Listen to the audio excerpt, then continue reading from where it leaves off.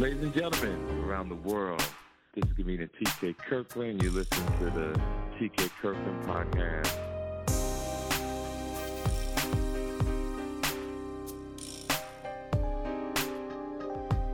So, ladies and gentlemen, this is the TK Kirkland podcast. I'm in Boca Raton, Florida today. And, you know, ladies and gentlemen, how I travel the world, and I'm just doing my thing while I'm blessed to be on this planet. And this young man reached out to me. I'm going to read to you what he sent to me in his DM, and I thought this was emotional, very positive. I also sent it to Vlad, too. It says, this brother sent me, a couple years ago, my daughter was diagnosed with AML leukemia. She went through chemo and a bone marrow transplant. We went a year in and out of the hospitals. We occupied our time by watching a lot of your comedy from her hospital bed. Laughter helped us get through some amazing tough days. My wife was diagnosed with appendix cancer a year before my daughter. My goal was to make them every day and forget about cancer a year before my daughter. My goal was to make them laugh every day and forget about the pain. You didn't put laugh in there, so messed up. I made them a promise to do an open mic once they were better. I did the open mic a year and a half ago and had my first headlining gig at the Comedy Club in February. Thank you again for all you do. So, ladies, that's what this brother has gone through.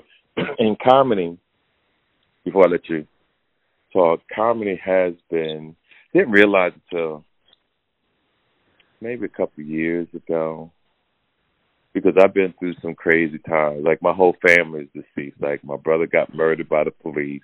My dad drowned. My mom died of cancer. My youngest brother died of an aneurysm. But when I sit back and think, wow, I'm happy, wow, my life's amazing because I could actually go on stage and talk shit. Mm-hmm. Like, I literally get to talk, but I'm not in pain. Most people say that people who do comedy be in pain or they got a dark thing about or I'm not depressed. I ain't got no dark pain. I understand life. I just think that I could just get on stage and talk shit, and that just helps me. But I've just been a happy brother, and when I sit back, I just really feel my mother and father or somebody in my family has the fly-ass DNA, and that's what I represent. TK say to me, TK, why are you so happy? I said, because it's in my DNA. Yeah. So to pass it on to you guys and to hear what you said, my man, explain to me, to the world, this journey and what has led up to today for you. Well, it actually originally started with my wife. In 2017, she was diagnosed with appendix cancer. She went through a 16-hour surgery, 16 hours. Appendix, spleen, colon, most of her intestines, reproductive organs, everything had to be removed. And I thought that was the toughest thing I would go through in my life. Almost exactly a year later, my wife was like November 24th of 2017. My daughter was like November 17th of 2018, so almost exactly a year later. We were told that she had AML leukemia. The story behind that of how we found out in and of itself is crazy. But we were told that it was terminal. She was 22. So trying to prepare yourself to lose a kid is the hardest thing in the world to do. I was a cop for 20 years, officer in the military for 9, shot at, I've seen everything that you can possibly think of that would give people nightmares, and this is the worst thing ever. Wow. Trying to prepare to lose my daughter. So God bless, and I believe in miracles. I will tell people that every day. I am a strong believer in miracles. Thank God my youngest son was a 100% match, and that was, 4 years ago? So far, she is kicking butt. To let people know, and this is very important because I didn't know this to my daughter, my kids are mixed. It's very hard and doors for mixed kids. Whether it's black, white, Hispanic, white, Asian, whatever, it's hard to find. If you got mixed kids, you mixed, donate. It's really neat. So after that, and I have not yet even got into this. About a year and a half ago, I was diagnosed with cancer, and I lost my hip. So wow. they now had to sit there and watch me go through what they went through. So I lost my hip. I have 3 5-inch screws holding my hip together. 2 months after that, I completely blew out my right knee. I can't walk barely. And like you said, you got unhappiness. And time, and then our happiness. I've been doing comedy now. That was a couple of years ago I sent that to you. I've been doing comedy for a little over 4 years. I have traveled all over the U.S. telling my story. Sarah Ann Rothberg, who runs the Comedy Cancer Foundation, a couple of weeks ago, she did. I'm going to stop you there because I was hoping it was my phone. So I'm trying to stop your momentum.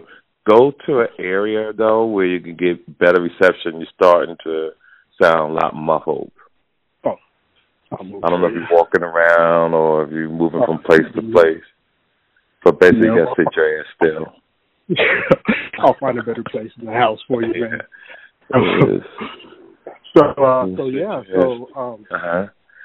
So you're doing comedy. So I'm doing comedy. This is left law enforcement, that in of itself. Like I said, I was a cop for 20 years. A lot of my comedy is kind of based on my career, my family, and cancer. What I'm told is, what people love about it is that it's relatable. And that's why I try to share my pain in a way that makes people laugh. And my story goes way beyond. And you and I will talk about that offline. Believe me, it'll blow your mind. It will blow your mind. Okay. But I try to share all of that with people and make them laugh. And the most important thing to me is to be as real as I can on stage. And doing it for 4 years, I'm starting to get to that point. Yeah, you're doing good for 4 years. I saw a clip of your performance about you and your daughter going to the doctor. Man, I'm 51 years old. So today's my birthday. I'm 51. Okay, happy birthday, brother. Oh, man, I appreciate it. So I got 51 of lifetime experience behind me. So even though I just jumped on the stage, I've been talking in front of people for a while. So it was kind of a easier transition for me. I still had to figure things out, which I'm still trying to do. But we're getting there. You still there? Oh, I'm still here. Okay, I thought I lost you for a second. Are you still walking around? Nope, I'm standing in one spot. Okay, cool. Go ahead. So today's your birthday. You're 51 years old. Now, what do you have planned for your birthday? Nothing really. I'm not a big birthday person, to tell you the truth. I'm more of celebrating others. For me. Okay. But I tell my family, don't give me no shit. Don't fuck with me today. Don't just leave me alone. Let me watch the game and relax. And any problems you have, bring them to me tomorrow. That's a great thing. Yeah, that's a good thing. So what do you? When I'm sitting here and I'm listening to you talk all the trials and tribulations you have gone through, brother, you are a true winner because you really have gone through some shit and you have not given up, and that's awesome.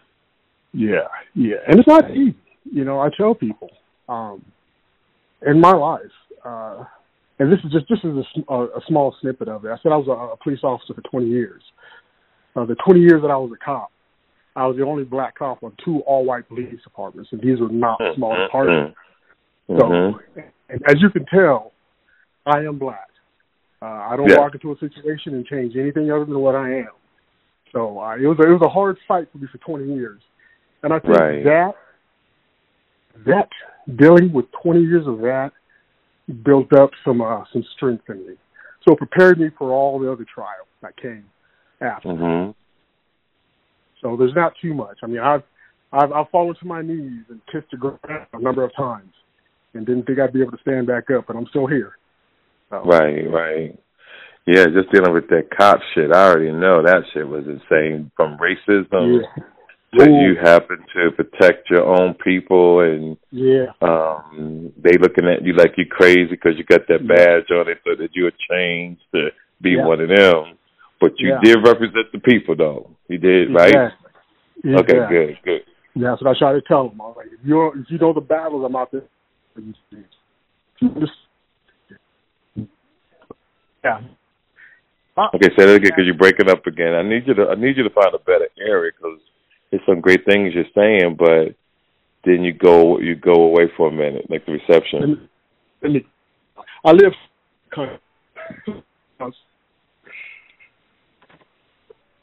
Ladies and gentlemen, y'all bear with me. I'm sorry about the reception, but I like to tell the audience that's what keeps this show real. We deal with the elements.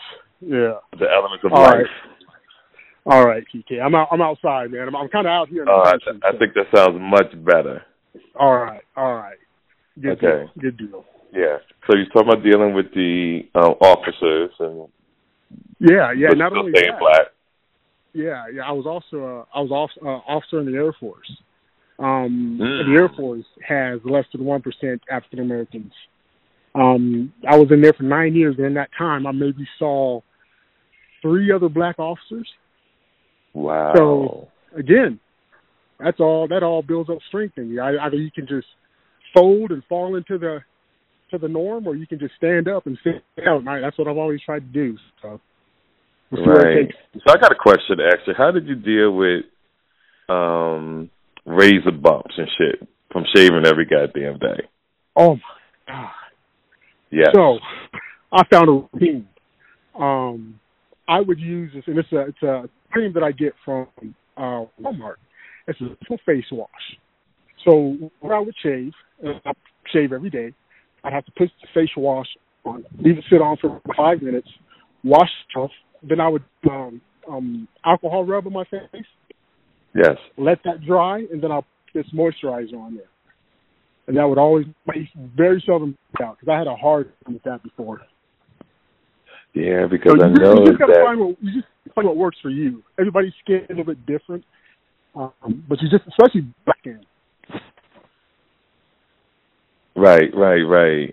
Yeah, it's interesting. It's interesting for blacks to be there because when I travel, and I used to see a lot of blacks pretty much in the Army or wherever that was in the service, and I knew they had to shave a lot.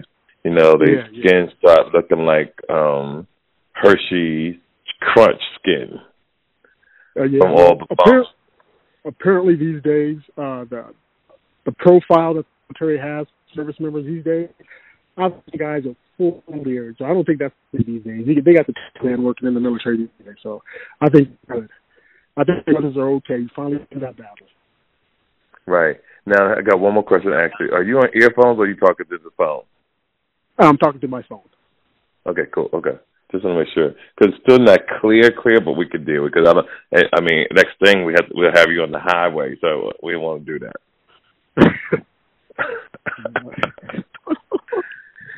So what is your dream with stand-up? What do you want to do with stand-up? I keep getting asked that question. And a couple of weeks I was at kind of crossroads. I've been told I need to move to California. That within a few months, with my style of comedy and my personality, it won't take me long to be noticed. And here's my situation. A move for me is not easy. There's a lot of logistics behind me having to move. It kind of stressed me out. And then I got it hit me, TK. The reason I started doing comedy was for my family and just to make people laugh behind my stories. Whether or not I become anything big doing it, doesn't matter. I like to make people laugh, man. And so as long as I keep making people laugh and traveling around and getting a little bit of notice, I'm happy. I think when you start to put too much pressure on yourself and start to let other people put too much pressure on yourself is when things stop being fun. And I want to keep this being fun. That's good, family. That's good, yeah. Anybody that ever gets on the mic I sit back and watch how all this developed from 1985 because of a gentleman named Michael Williams. I want to give you some history about stand-up. Black comedy started because of a gentleman named Michael Williams. Remember that, his name. Michael Williams started a club in Los Angeles, California called the Comedy Act Theater. And this is where the great Robin Harris developed and was discovered. He was the MC there every week from 1985 to 1991 till he died. Mm-hmm. Now, he had a head start on mostly all the comedians because most of all the comedians were just starting within, was like in 88, 89. So Robin had a head start, so he looked brilliant because he knew stand-up comedy. So when he got on stage, everybody was blown away because we had never seen nothing like that because most of us was new in stand-up. And everybody got to stand up for different reasons. And then everybody started coming to L.A. You see the Martin Lawrences, the Tommy Davidsons, the Wayances when they came to town, the Eddie Murphy, Sinbad.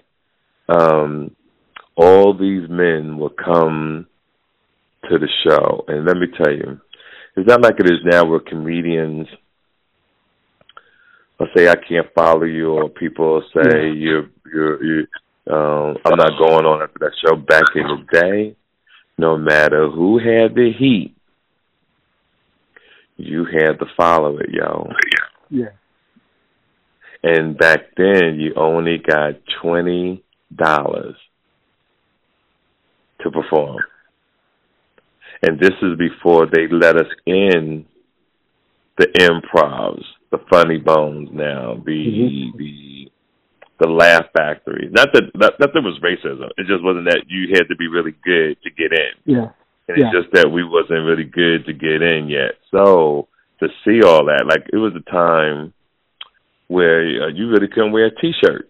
Like the way people dress, the way I dress, all that comes from T.K. Kirkland back in the 80s because everybody was wearing dress pants or, looking kind of, but I brought the NWA look to the stage where we was T-shirts. Now, I still rock that today, but what I do now, the T-shirts are a little more expensive. The sneakers is a lot more expensive. And I'm making sure that I smell good and that I feel amazing. But so that's the difference.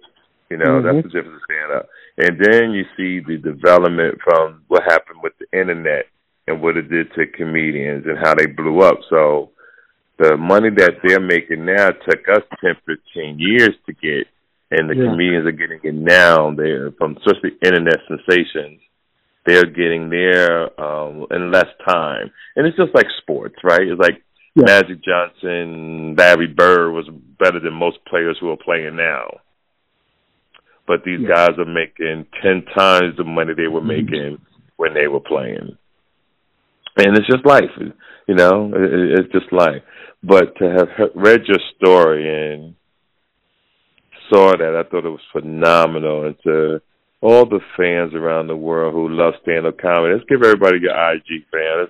Let's get people to see you, start liking your stand-up, and then when you come to their city or they come to your city, they will support you. Yeah, for sure. What's your My IG is at DoGreen, D-O-Green 11. Okay, spell it out for everybody because you still sound a little muffled. Sorry, it's D-O-Green 11.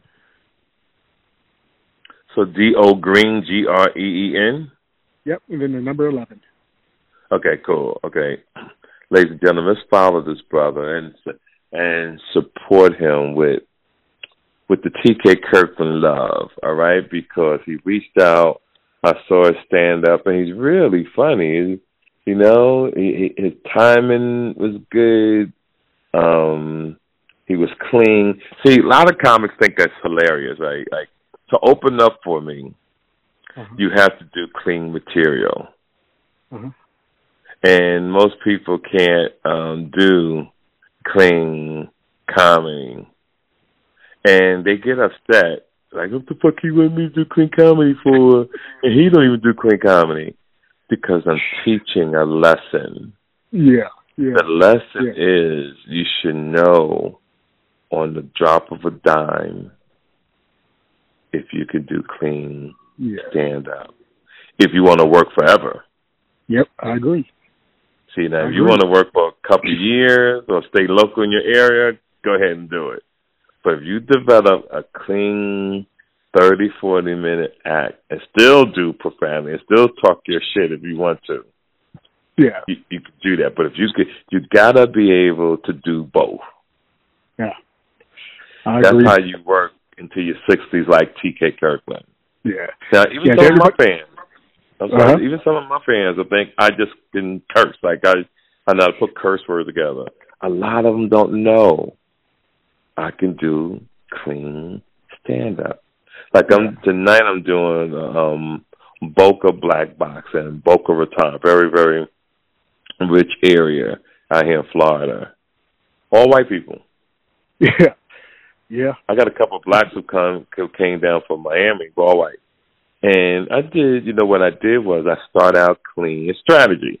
I started real clean for a good 30, 40 minutes. And once I got them laughing, and once I got them in the palm of my hand, bam, I get they fucking ass. Then I start talking about their ass and what they did with the lynching and all that type of shit. And by the time they still want to take a picture with a nigga, even when I'm done. Yeah. Say it again. Yeah, that's what I had to. I did a show with Alonzo Bowden. Okay, good guy. Love him.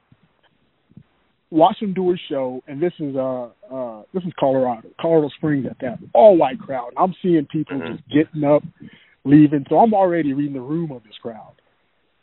So I get up, the next show, I do my thing.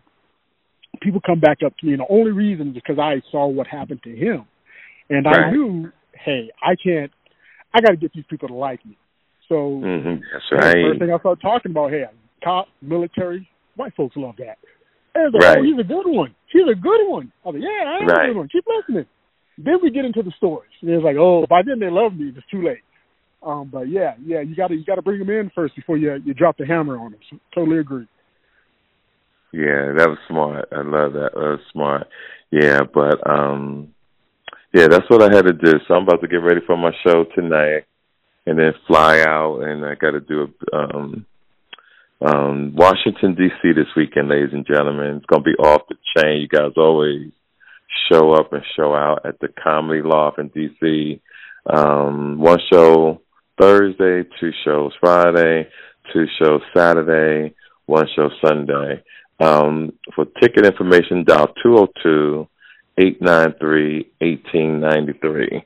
And I want to see if I remember that correctly, because I said to myself early today, was I going to remember that damn number? Because I thought that I was doing something impressive. Hold on a second, everybody. 1 second. Okay, it's 202-293-1887. I think I said that right. So 202-293-1887, Comedy Loft in Washington, D.C., 1523 22nd Street, Northwest Washington, D.C. Please show up. Last year we sold out all the shows, and it's going to be, I'm excited. I'm excited about everything I do. And my man, I want to salute you for being a great father and finding the strength to overcome the obstacles with your wife, your children, the military, the fucking police, and you still standing. God damn. Every decision you chose was tough. Every path you took was not an easy path. I mean, the military, the police, your wife who was ill, your kids who got sick. And I'm a teacher now. I teach at elementary school. And now you took another fucking crazy job, because these kids are crazy now. Kicking now, my here's ass. the question of the day. Yeah, here's the question of the day for that. Is any of your female teachers, are they having sex with any of the students? Oh, God, I hope not, because I work at an elementary school, so that shit ain't going to go too well. Oh, okay. Yeah, they do that, then they need to be hung. Yeah, that's what I was talking about that one night. I said, where was them damn teachers when I was growing up? Hey, well, when I was getting D's and shit. When I was getting D's, I would have loved to have been going over one house and up my grade. Somebody brought that up to me yesterday. That was one of my kids. Asked me how my high school was. Because the high school they went to, they had like 2 teachers that were arrested for sleeping with students. Right. And I said, when I was in high school, and this was in '89, I was like, students was sleeping with teachers left and right. And everybody knew about it. Nobody really cared that much. But this is the '80s, and people just didn't care. It was a different time back then. Okay. So, also, this is nothing new that's going on. No, it's just that the laws changed. Yes, that's exactly it. The laws changed. Morality has changed. People have changed. So now we're all at a higher moral standards where we want to put other people down. So if we have that opportunity where something where we may have approved years ago, even though we still approve it, it's better for us to look like we disapprove it. You know what I'm saying? So right. I don't think things have changed, just being brought out into the light more, kind of like Trump did with racism.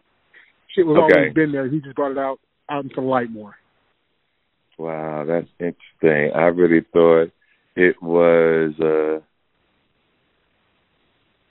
new thing, but it's always been there.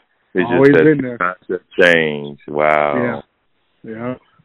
That's crazy. That's good to know. Yeah, things aren't being swept under the rug like they used to be. Yeah, but I appreciate I wish you the best, John. I wish you the best, man. Hey, continue your journey. Hey, keep me in Say it mind again. if you need a feature, TK. Keep me in mind if you need a feature. I definitely will, family. All right, man. For sure. Yeah, you have my word. I definitely will. You please stay in touch. Ladies and gentlemen, please follow this brother. I got to get ready to go to work. And to all my friends and family, friends around the world, DM me. If you're going through something, let's talk about it.